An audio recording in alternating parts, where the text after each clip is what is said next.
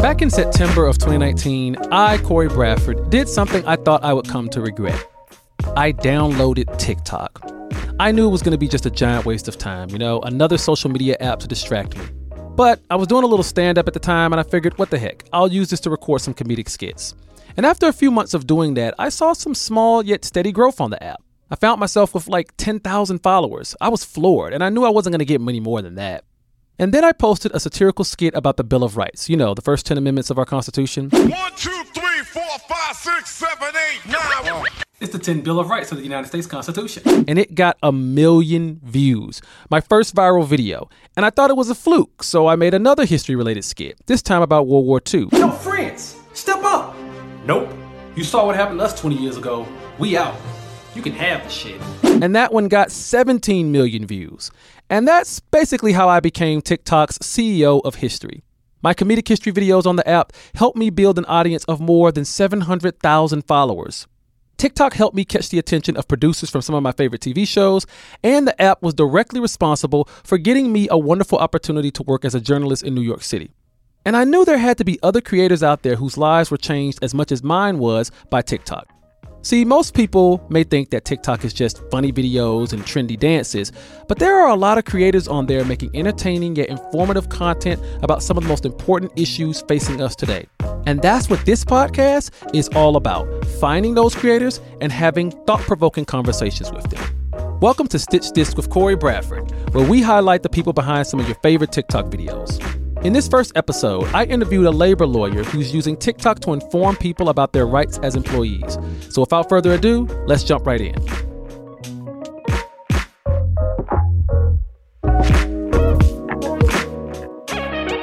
All right, welcome to Stitch This with Corey Bradford, a podcast all about TikTok and the most interesting creators on there.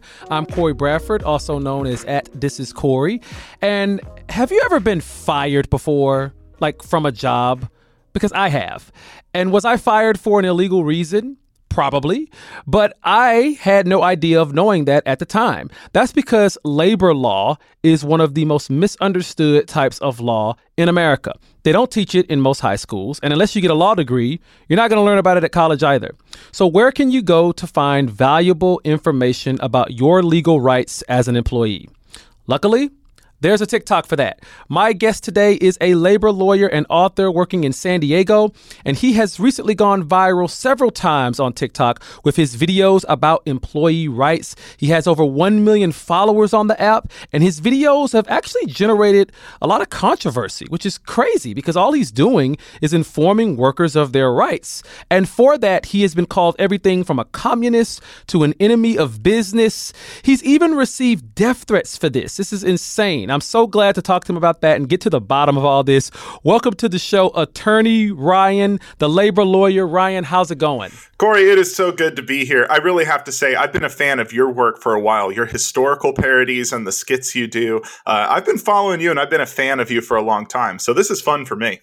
Oh, thank you, man. I really appreciate that. Yeah, you came across my page. I don't know how long it's been, but I was just like, wow, this is really interesting content. So I started following you, and I think I noticed at the time you were following me. And give me a little bit of your background as far as like you as a lawyer. Like, what made you want to go to law school, and what made you want to study labor law specifically? Absolutely, Corey. Yeah, a lot of people don't know about labor and employment law as a specialty. I think a lot of times when we think of a lawyer, people ask, well, do you put the bad guys away or do you keep them out of prison? They don't realize that there's a whole world of civil law out there.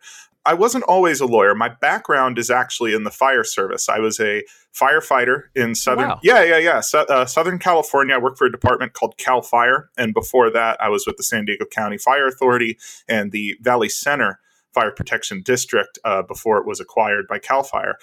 So that was my career. That's all I ever wanted to do for the longest time. I made the switch a few years ago into law school and opened up my own practice. Now, initially, I didn't know labor law was really a specialty either. I had initially wanted to go into criminal law, but once I got into school and I started seeing all the need there was for people to understand their rights as workers, there's really not a lot of attorneys out there putting out free content to help people understand how to help themselves. I mean, we all work for a living.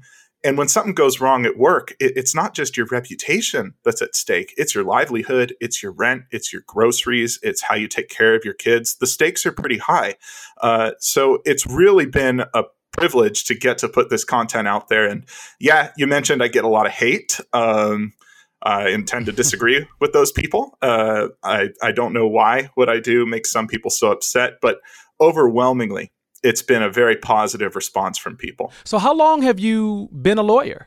Not as long as some people might think. I opened my own practice at the beginning of 2020. That's Centurion Trial Attorneys. Wow. Yeah, I'm the founder of that office. Before that, I was supposed to actually be a prosecutor. I had a job lined up at the district attorney's office, and that's the route I was supposed to go down. And then, like many people, the pandemic completely changed the trajectory of my life. Fortunately for me, it was a positive change. I had the opportunity. I had some cases come to me while I was trying to get things going at the DA, and friends had said, "Hey, Brian, we know that you're going to be a prosecutor, but my friend needs help, and I trust you. Can you help them?" And I had a decision to make at that time, because I knew, well, I can take these clients, run with it, build an office, or I can go to the DA and put in my time there and start later. I decided that postponing my dream of owning my own office wasn't going to do me any good. So I rolled the dice, took those clients, and fortunately,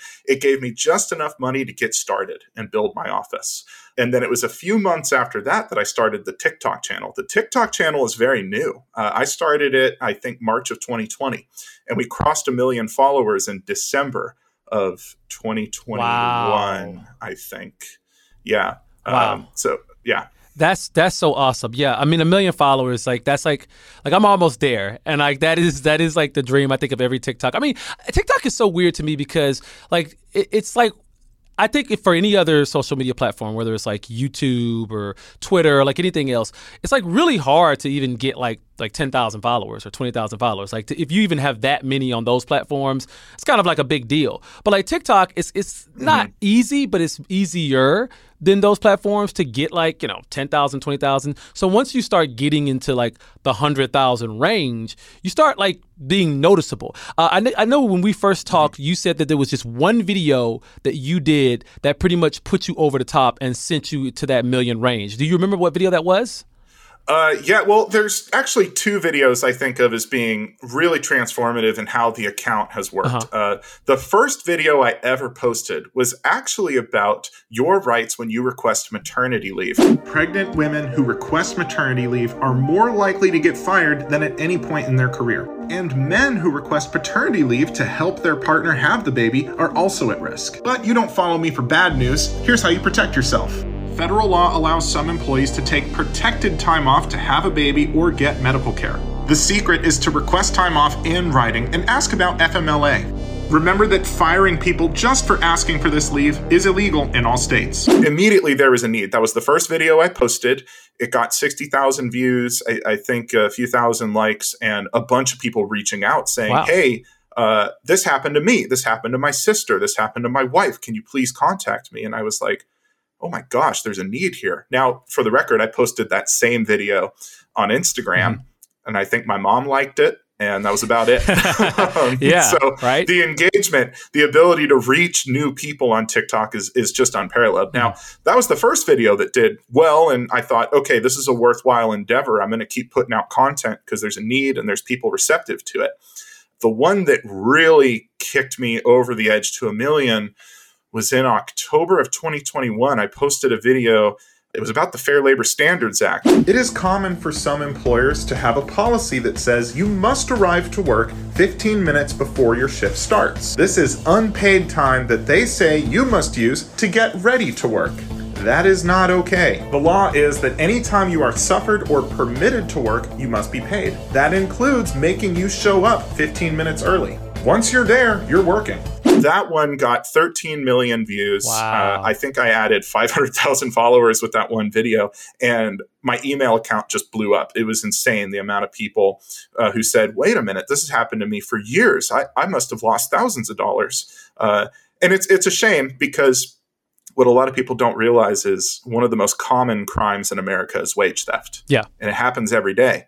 And it happens in tiny increments. So it doesn't get the attention that things like a robbery or a homicide might get, because it's not this big thing. It's $6 a day, a few hours off your check every week. And people don't realize it's happening. I think that's why that video was so popular. Yeah, that was actually, I think, either one of the first or probably the first video from you that I saw. And I remember it just popping up on my page. Really? Yeah. And I do remember liking it because I was like, because I work now, like I work on salary, but like I used to work retail and I used to work where you had to punch the clock. And I used to have employers say like, hey, I need you here 15 minutes early. And, and I was like, okay, you want me to clock in 15 minutes early? And they're like, nah, you don't have to do all that. I just need you to arrive 15 minutes early. And I was like, okay. And I always just think in my head, I was like, but I mean, that's like my time that, and I'm not getting paid for it. So yeah, I always think in my head, but like I think as workers, we instinctively know our rights. Like I know we instinctively know our rights, but we've gotten so many things beat into us to say that we should be just happy just to have this job, and therefore we don't question certain things. Is that something that you've noticed a lot when it comes to worker rights? Yeah, I see that a lot, Corey. First of all, working retail, retailer being a server, I honestly think it should be a rite of passage for a lot of people because it's an incredibly humbling experience Absolutely. for many. I'm curious what your impressions were. But yeah, that idea, I think it's why I get such an aggressive reaction from some people. This idea that you're supposed to be just grateful to have a job and your employer holds your fate in their hand like a tiny bird, and don't step out of line, work hard, because if you don't, you'll be fired and there's nothing you can do.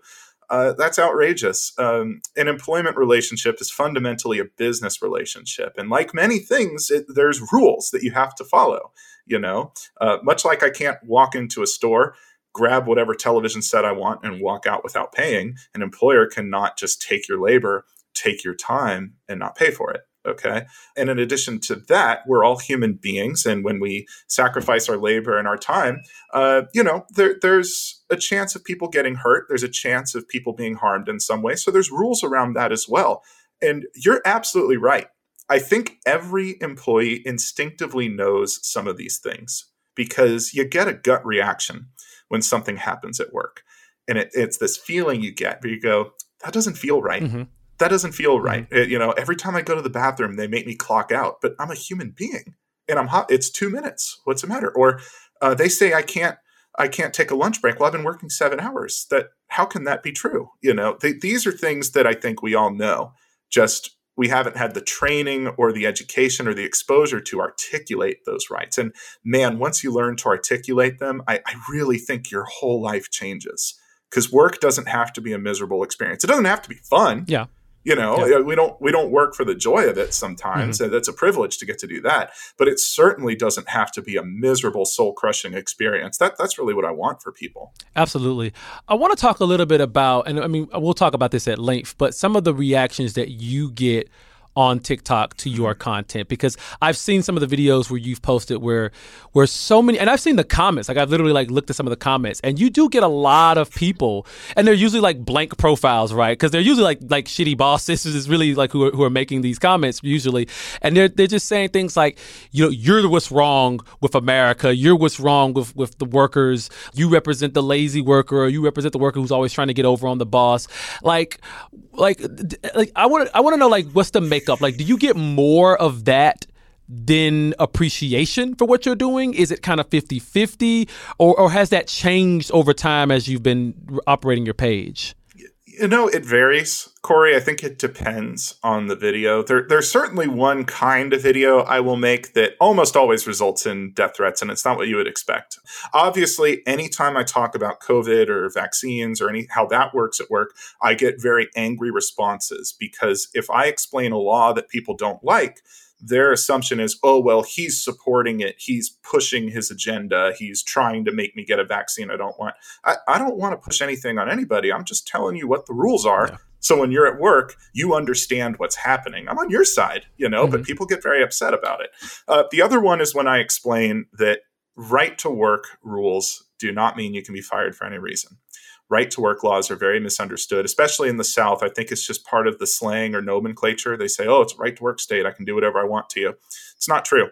Right to work rules only mean that you can work for an employer that has a union, without being compelled to participate in the union as a condition of employment. About half the states are right to work states, okay? And people have opinions about that. The other rule that gets me a lot of hate is when I say that at-will employment, which is 49 states, by the way, does not mean you can be fired for any reason. You can be fired for any lawful reason, and it just so happens that most reasons are lawful. Yeah. But you still have significant legal protections. But what I get is I get a lot of comments saying, this is BS. He's a bad lawyer. He doesn't know what he's talking about. I can fire people whenever I want. It's my business. And, you're lucky to work for me. Like, first of all, someone talks like that, I don't think they own a business. I think they're just living in a fantasy world. Yeah, that's insane.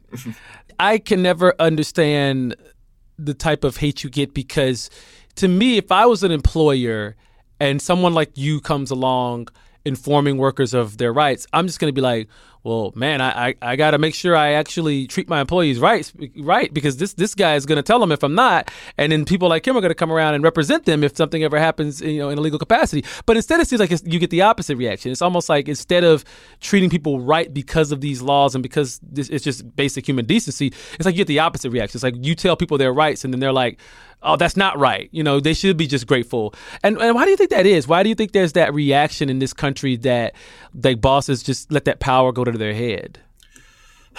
It's a good question, Corey. I think there's a few reasons. For a small employer particularly, I think they feel threatened. Look, I get it.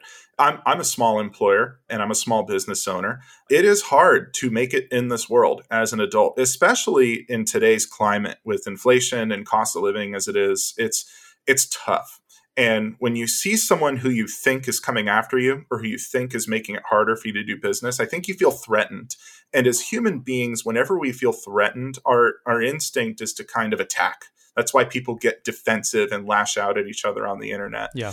What I hope those employers understand is, look, I represent employers too. It's a part of my business I don't talk about online quite as much because, in my opinion, the power it very much favors the employer. They can afford to pay me to advise them. They have more resources than the employee.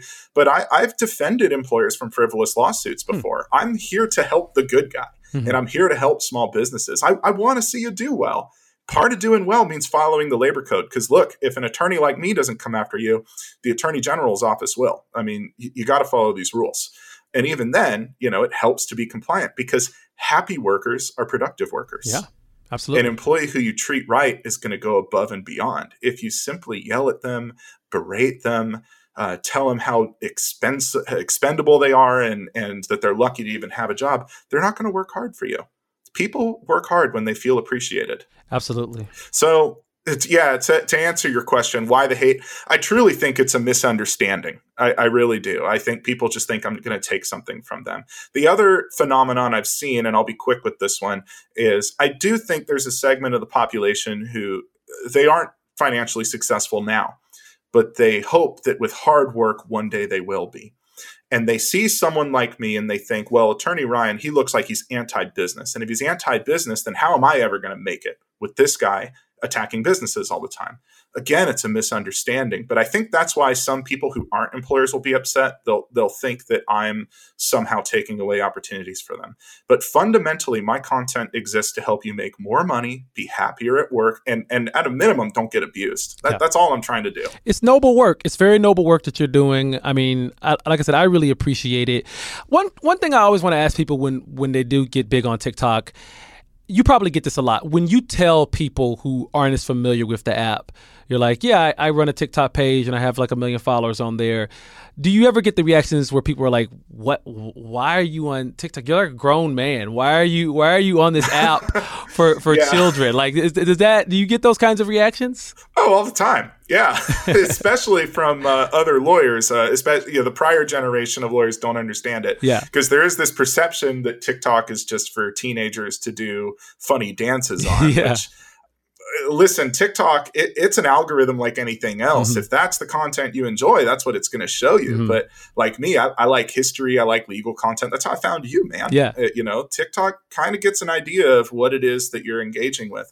But yeah, I think there's a prejudice. I think those people are missing out, though. Absolutely. There was a time when Instagram was just the picture to take funny selfies with. And now any serious business is on Instagram. You got to have a presence. And that's where we're at with TikTok.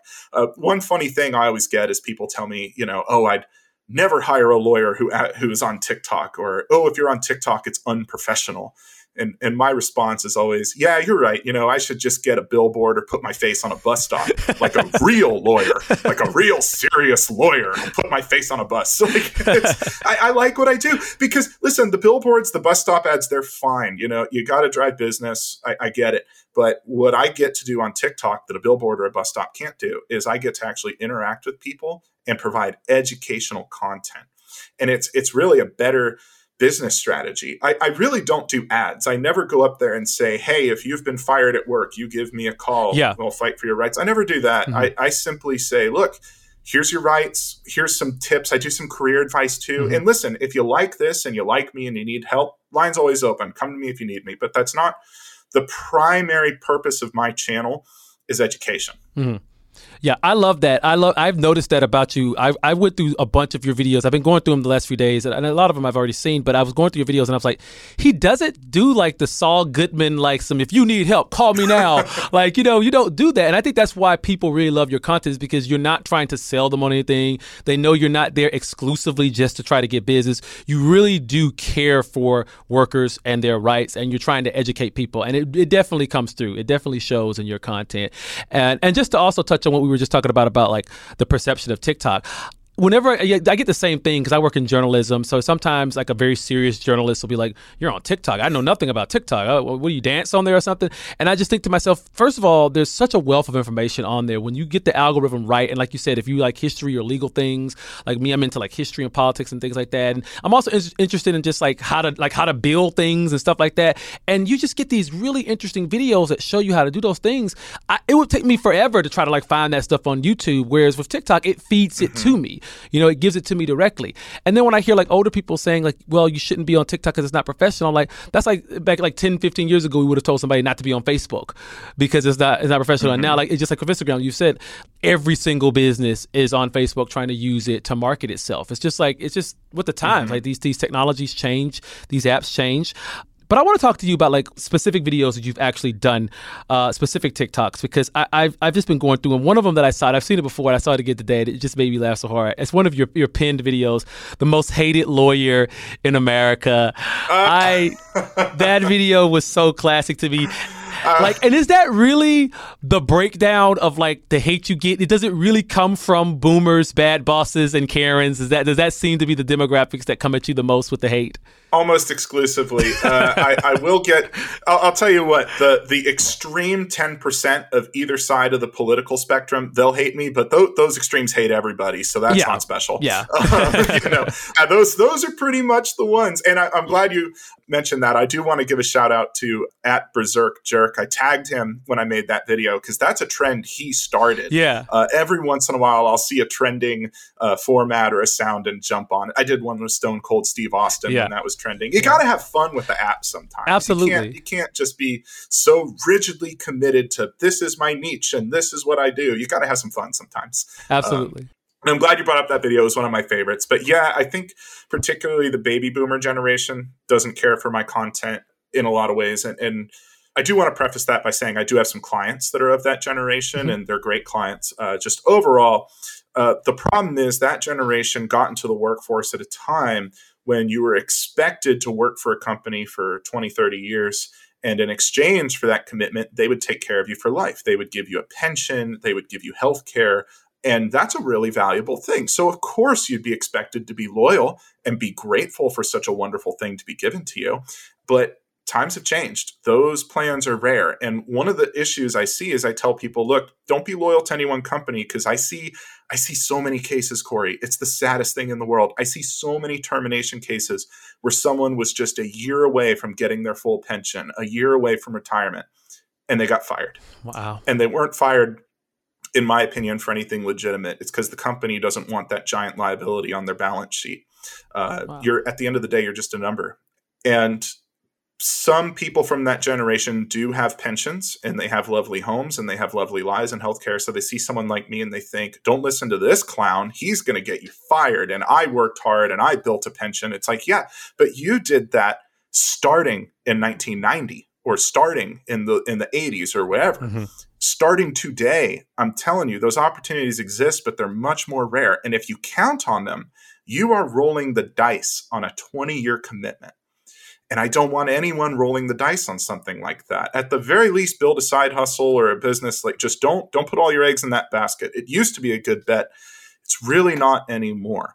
So I think that's why the boomers don't like me. Now, the bad bosses, it's obvious why they don't like me. Because not even that. I mean, I actually give people tricks and tips on how to kind of outmaneuver them. I think you've seen the email templates. Those are a popular format I'll share. I help people with, hey, here's how you make sure you're protected if a bad boss is acting right. And so those people are like, wait a minute, my whole power trip is they don't know the rules and it helps me get away with stuff. And now you're making it so I have to be held accountable. No one likes that. And then the third category, Karen's, there's just no hope, man. I can't do anything right. Like just nothing satisfies them. You can't do anything right with them. It's just I don't know. But you make such a good point about the boomer generation. I mean, my dad is right there on the edge. He's a little younger than the average boomer, but he's right there on the edge. And he was able to do that. He's worked for the same company for, I think, well over 20 years. And like you said, those opportunities, they were much more prevalent in the 80s and 90s. And I think a lot of people in that generation just don't understand it's just not like that anymore. Like, it's just like when I was graduating high school, I was graduating into the Great Recession. And so I knew people who were already getting laid off like crazy, who were much older than me, who had been in the industries for like 10 plus years or 15 plus years at that point. And they were getting laid off. So when we were getting in, nothing was guaranteed. Nothing was promised. And it's pretty much been like that since 2010, since the Great Recession and stuff. And I think a lot of... Absolutely. Yeah. And I think a lot of older workers just simply don't understand that. They just don't get that. It's totally different now. And Corey, if I can jump in on that, I mean, especially our generation, it sounds like, we're kind of in that same group where I entered. First of all, my brain came online just a little bit before the .com crash. I'm pretty young, but I was a kid, and my first memories are of my parents losing everything and running to the ATM to get cash and just the panic. And I think a lot of people who grew up in that kind of middle class where people were investing in those things and trying to make money, watch their parents lose a lot.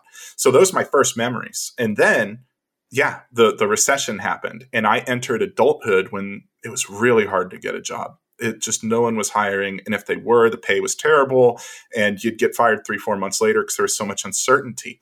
And then, we have the more recent times of what happened with COVID. The minute there was any trouble, people got fired immediately with no support from the company.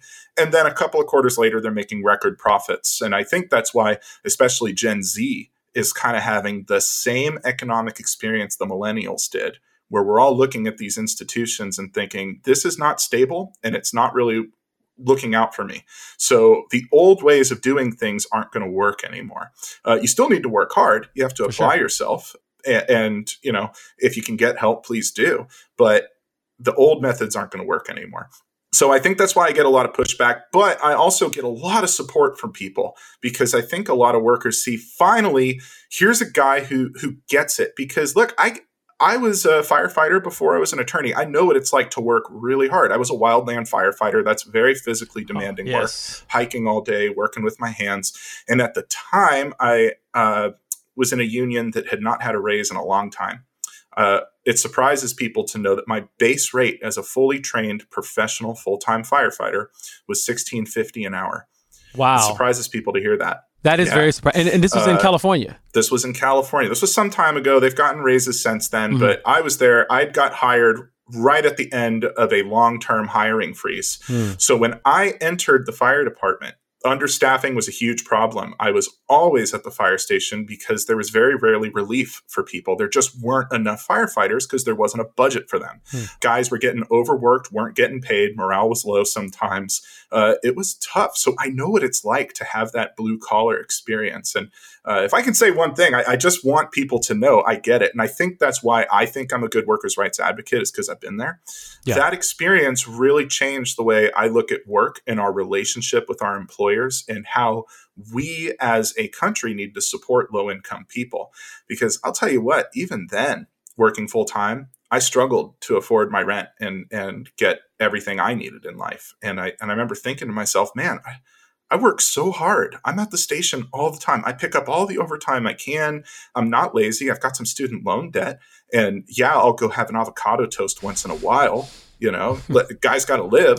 But it just didn't feel right that I was working so hard and I was stuck. And I don't wish that for anyone. I really hope that in some small way, my content helps change that. I definitely think it's on the right path. I want to talk a little bit more about it. A few more of your videos. The one about salary. You did this video where you were dancing to the Tupac song, and you were talking about people discussing salary. Yeah, discussing their salary among employees. This is actually this seems like a fairly new concept that I'm starting to see in the workplace, and I've seen some other people talking about it. This concept of discussing salary with your employees, and it actually helps prevent discrimination. Can you talk a little bit about that concept? Yeah, absolutely. For starters, it surprises a lot of people because it's a very common workplace policy to say, look, if you discuss wages, if you're caught discussing wages, it's grounds for immediate termination. And if anyone asks why, a lot of times they don't question it. But if they ask why, the boss just says, well, it's a right to work state. We can fire for any reason. Yeah, the same old lies we've been told forever. What people need to realize is that's federal law. It's not new. You have a fundamental protected right to discuss wages and work conditions with each other for mutual benefit and protection. And that rule has been around since the 1930s. Wow. It's not new, and it applies to all 50 states because it's federal law. So some people think, oh, well, state of Texas, state doesn't matter. If you're part of the United States, you have to follow that rule. Now, the reason employers get away with those policies is people just don't know. And the way it's been sold to employees has been, well, it's unprofessional. The little mind trick I've seen employers pull is you don't want to discuss wages because, oh no, what if you make more? And then your employees will resent you. If that's not gaslighting, I don't know what the hell is. Because the question is, look, if we're equally qualified doing equal work, then why are you paying us different? What's your angle? It prevents discrimination because a lot of times older workers are paid less than new hires who just start. Mm-hmm. Women are paid less than men. Mm-hmm. People of color are paid less than people who are not persons of color. Mm-hmm. And a lot of people get angry and say, that's not true. Get the data. The data's everywhere, man. I mean, this is stuff that people can see. It doesn't happen in government sector. I get a lot of pushback from government employees because your wages are set. But in the private sector, it's much more common when pay and compensation decisions are being made on an individual basis. Sometimes the employer isn't trying to be a racist or a bigot, but they'll have an implicit bias where they think, well, this man seems very confident and young and energetic, so I'm going to pay him more. That's how this trouble starts. And that's why people should talk to each other and make sure they're being paid fairly for equal work. I've seen other lawyers put out videos like that, and I'm glad. I think there's this wave that's changing where enough lawyers are talking about it, enough people are being exposed to it, that taboo of, oh, don't discuss wages in the workplace. I think if the trend continues with what people are doing, it might go away in our lifetime. It might become commonplace to discuss wages at work, and I hope it does. Absolutely. I want to talk to you about unions. It seems like unions are making a pretty big comeback in America. Mm-hmm. I think you saw what happened with Amazon in Staten Island. It's really interesting. Do you think that is like just millennials and young people basically saying we've had enough of having our rights stomped on, we're going to start unionizing? I mean, what do you think is behind this resurgence for unions? Yeah, it's actually you have some really awesome videos about the history of unions in America, and I hope that maybe you can pin those or repost them because they're fantastic. Oh, thank you. They're really good. So much. Yeah, and they're funny, dude. I don't know how you manage to make this stuff funny. But yeah, so I want to preface this with I don't have particularly strong opinions about whether unions are an absolute good or absolute evil. A lot of people have extreme opinions about them. Yeah. Here's what I always say. Generally, a union is a good thing for a lot of jobs. It protects you from wrongful termination. It helps ensure that you're going to get adequate pay and benefits. But a bad union can really mess you up. If you've got a bad rep who's doing a bad job, or if you have a bad union that's gotten kind of complacent, it's almost worse than having no union. So once you have a union, getting one is great, but you really got to hold those people accountable. Don't assume just because you have a union, everything's going to be fine overnight. It takes work. That said, I think the attitudes are changing for the reasons you and I discussed, that I guess I'll call it economic trauma. I can't think of a more creative thing. That economic trauma that the millennials and the Gen Zers witnessed over the past 20 years, really starting with that .com bubble, is when most of us were starting to really be aware of what was happening outside of our own households. We saw our parents get laid off. We saw retirements and pensions go away. We saw massive banks and funds that we were told were too big to fail collapse. We've seen the government have to come in and bail out giant companies. We've seen how people get treated by very large employers when there's no collective bargaining. If it's just you versus Amazon, you're going to have a hard time. Okay, if it's just you versus Walmart, you're going to have a hard time.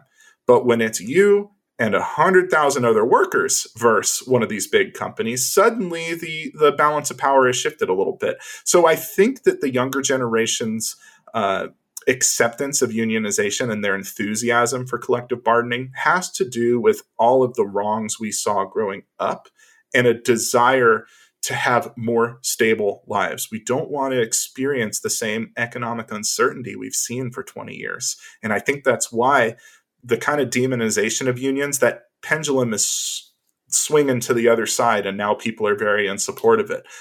We're seeing headlines about the Starbucks union. We're seeing headlines about the Amazon union. And I think these are great. I think when you have an employer that large with a workforce that large, especially when a lot of the jobs are repetitive work or involve dangerous work, like in a warehouse, you got to have some collective bargaining to protect people. So getting back to TikTok here a little bit, yeah. How have you been able to maintain, because we talked a little bit about this when we spoke on the phone, but as far as maintaining an audience, you're a lawyer.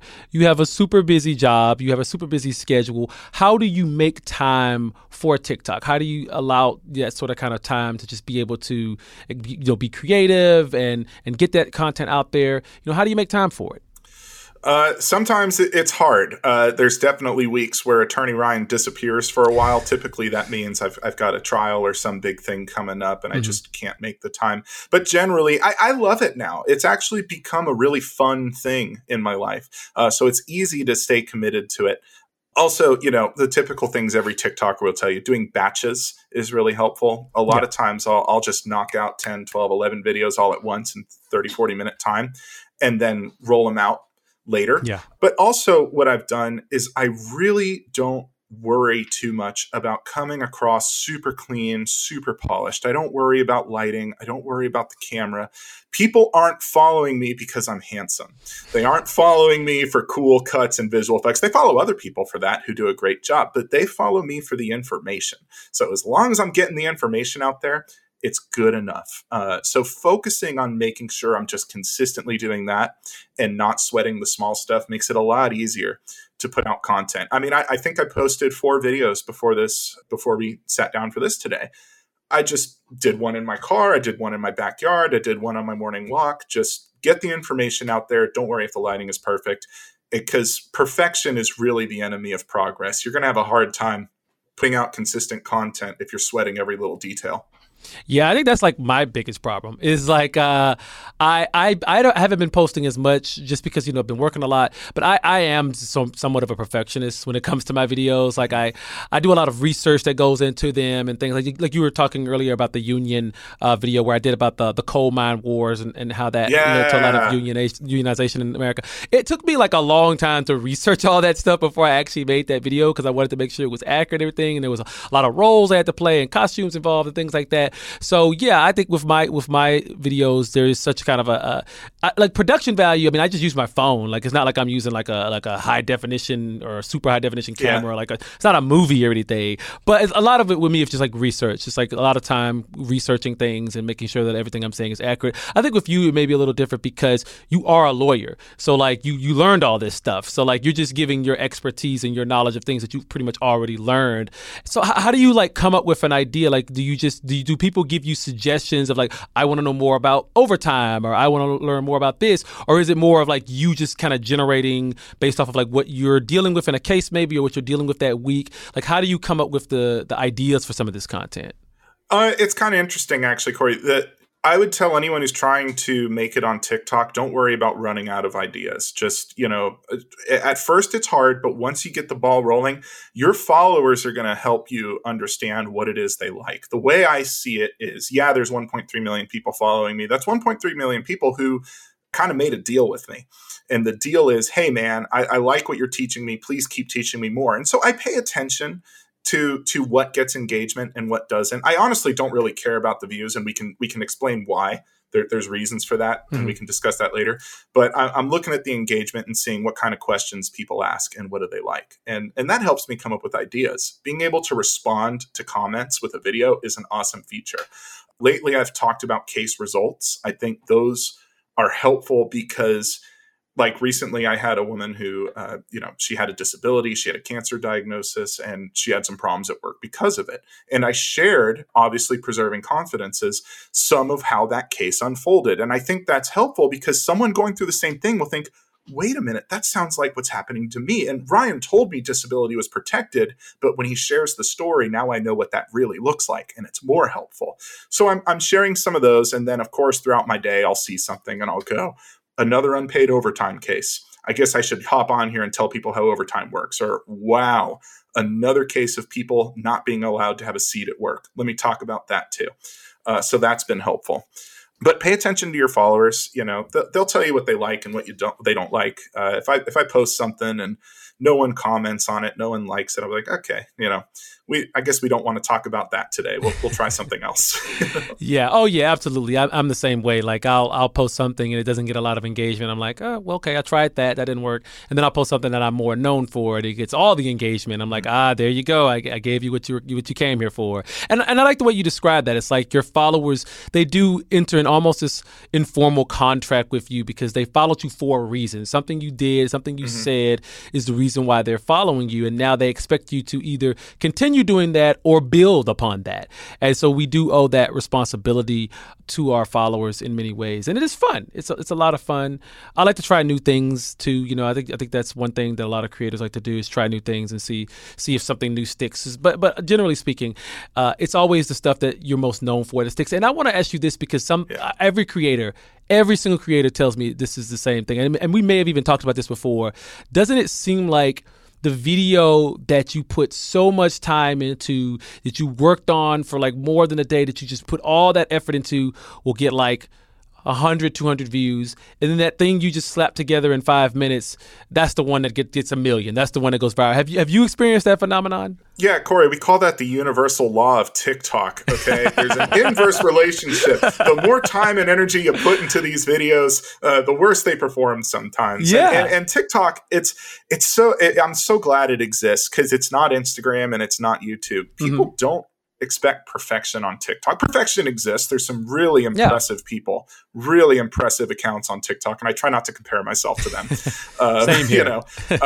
But ultimately, authenticity, people just want to know you're a real person, and usefulness. The cool thing about TikTok is not a lot of people get on there and use the search function and say labor law or workers' rights. Just they're scrolling and, someone says, hey, has your boss ever done this? They go, my boss does a lot of shady shit. I'm listening. And that's how you get them. But yeah, and that's why I said, especially for anyone who's trying to grow, don't worry about being perfect. I'm not perfect. I'm in my little home office. I'm out on my walks, and as long as the information people want is getting out there, I find they're pretty happy. Now, for me and for my own fun, I will put effort into videos like that Most Hated Lawyer in America I did. I've done some skits. I've tried to do special effects before. And look, it's my account. I have a right to try to have some fun with it once in a while. Of course. But one thing I would caution a lot of creators about, especially when you start growing, don't fall into this trap of, oh man, I need to get more views, more viral. I need to go viral. How do I go viral? That's the key. We got to go viral. Dude, forget going viral. Forget about it. It doesn't matter. Be consistent. First of all, what is viral? When I first started out, if I got 250 views in an hour, to me, that was a damn good video. Yeah. Now it's not uncommon for me to get something over 1 million views. It happens once in a while. But most of my videos get maybe 50, 60K. The important thing is I'm creating a big catalog of content that people can interact with and play with and learn their stuff. And it's the consistency, not the virality. that matters. And it's the utility, not the virality. Believe it or not, I don't measure engagement necessarily by likes and comments. I pay attention to them, but that's not really what I look for. What I look for is, do people click the link in my bio, and do they reach out to my firm with questions and things like that? That's when I know, okay, there's a need for this. Because it's cool when people engage with the video. I like that. But when someone actually reaches out to me and says, hey, Attorney Ryan, I have a problem, I go, hold on. This isn't theoretical. This isn't just interesting. This is real. Someone's reaching out to me because this is really happening at work and it's a problem for people. So I'm going to talk more about this, or I'm going to create an email template, or I'm going to give you tips on how to handle it. When I start getting people clicking the link in my bio and emailing the firm is when I know we found something to talk about. And frankly, Corey, I don't care if it has 100 views or 100 million views. That's my ultimate measuring stick. Absolutely. Yeah. I mean, if it brings people back to your firm and it brings people back to what you do for a living, then you're making the TikTok work for you. You're actually using it as a creative tool to get more work. And that's like the I feel like that is the ultimate goal for every TikToker, is to figure out a way to make some freaking money with this thing. Like, I mean, obviously you love being creative. I love being creative. I went into TikTok not knowing that I was going to go viral. I just went in it to just have fun. I was doing stand-up comedy at the time.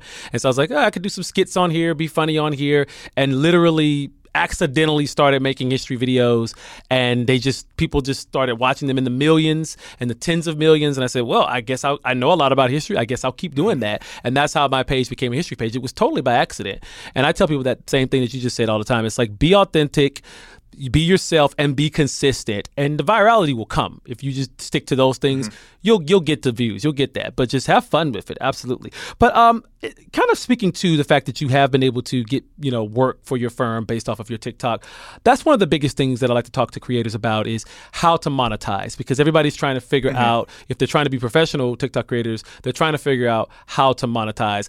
I've done it in, I think, a very different way than most people have. How have you been able to monetize TikTok? Is it just through getting that work to your firm, or have you, creator fund? Like, how are you seeing any actual revenue from this? There's a lot of ways that this can happen. And I want to preface this real quick, because I really admire our generation and the generation younger than us, their commitment to change and social justice and all of that. That's great. But I want to say something to the listeners. You are under no obligation to be broke if you want to help people. You do not have to. There's an old saying, you don't have to light yourself on fire to keep others warm. It is possible to make money and do good in the world. Your needs are important. You deserve to have stable housing, healthcare, food, and you deserve to get out and have some fun once in a while. We don't live very long. You should have enough money to go on vacation and enjoy some things. So I say all this saying, my commitment is ultimately the public good. Yes, I do make money doing it. Okay. And I think it's morally okay to make money helping people. That said, here's how I do it. The Creator Fund, it's not a lot. It's a few $100s a month. Play money at best. We'll go out to dinner or something like that with it.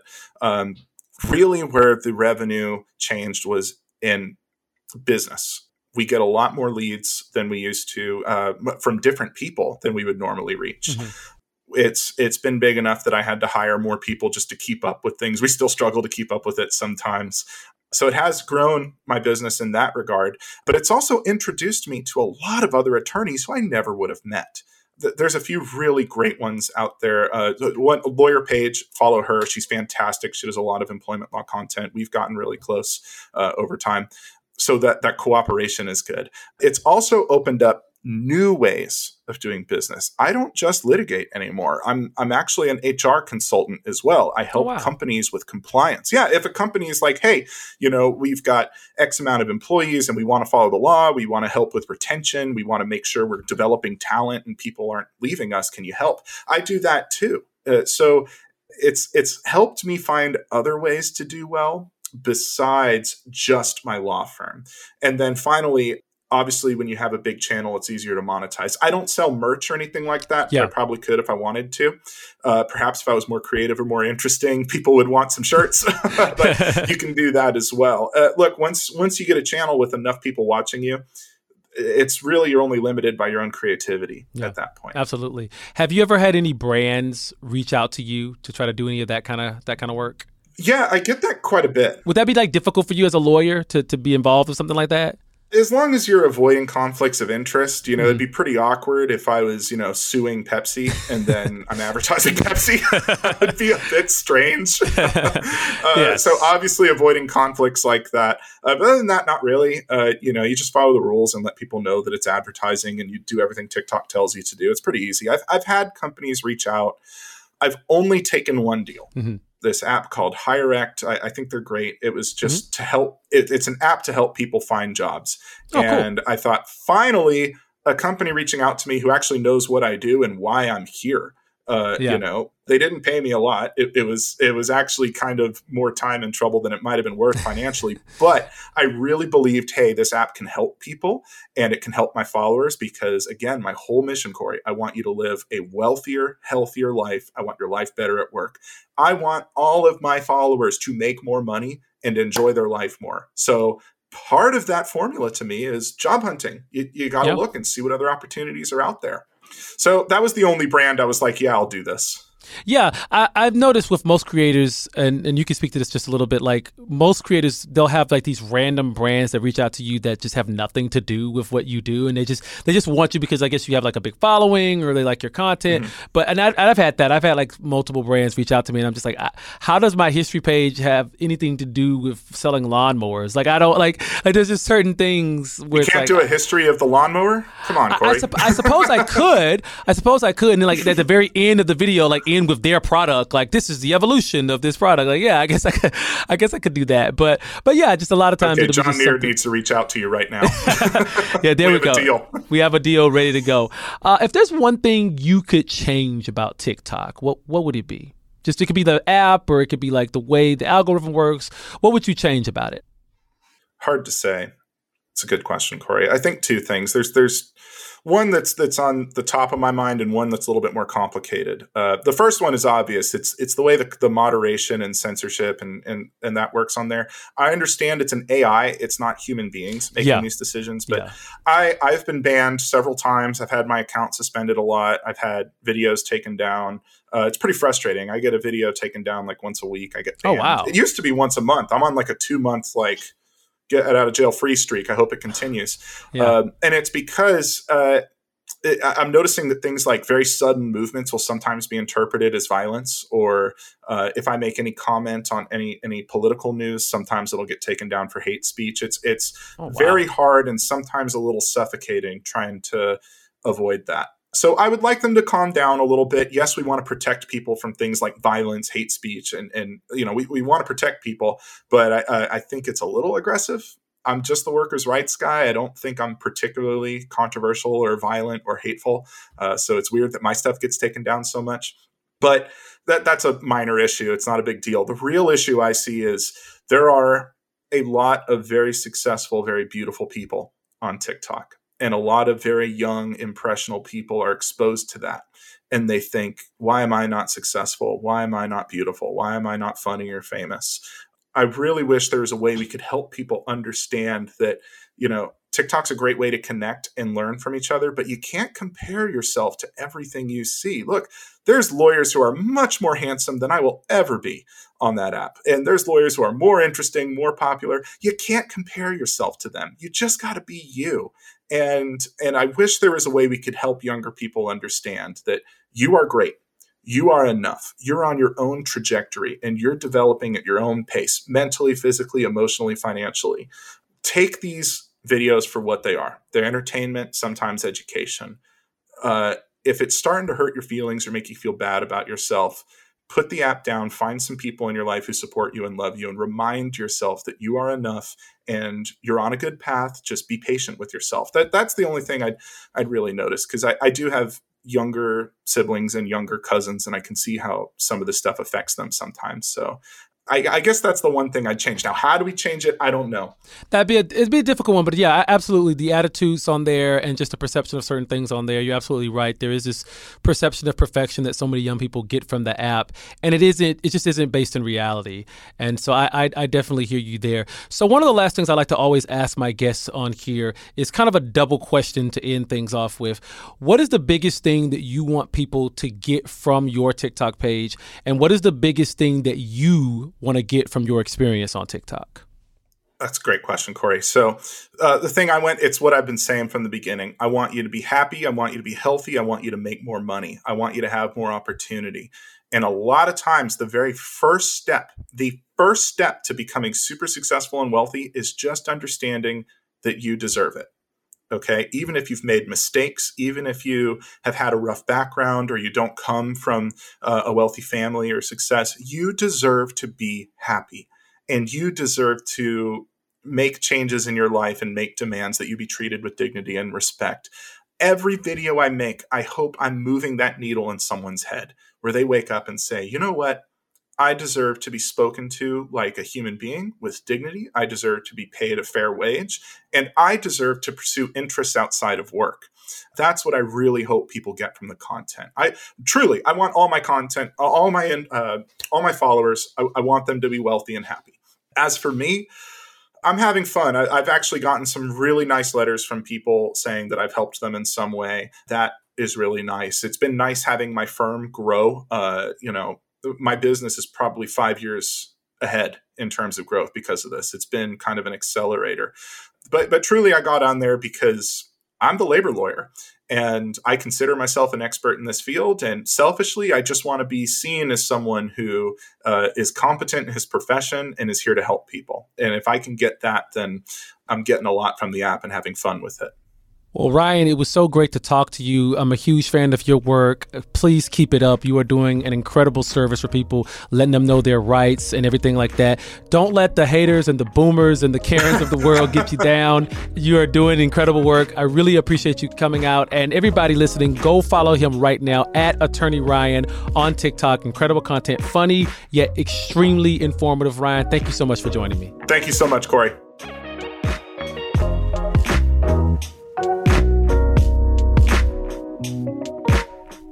Next week, I'm going to be joined by Evan the Counselor. Evan is a licensed mental health counselor who has over 1 million followers on TikTok.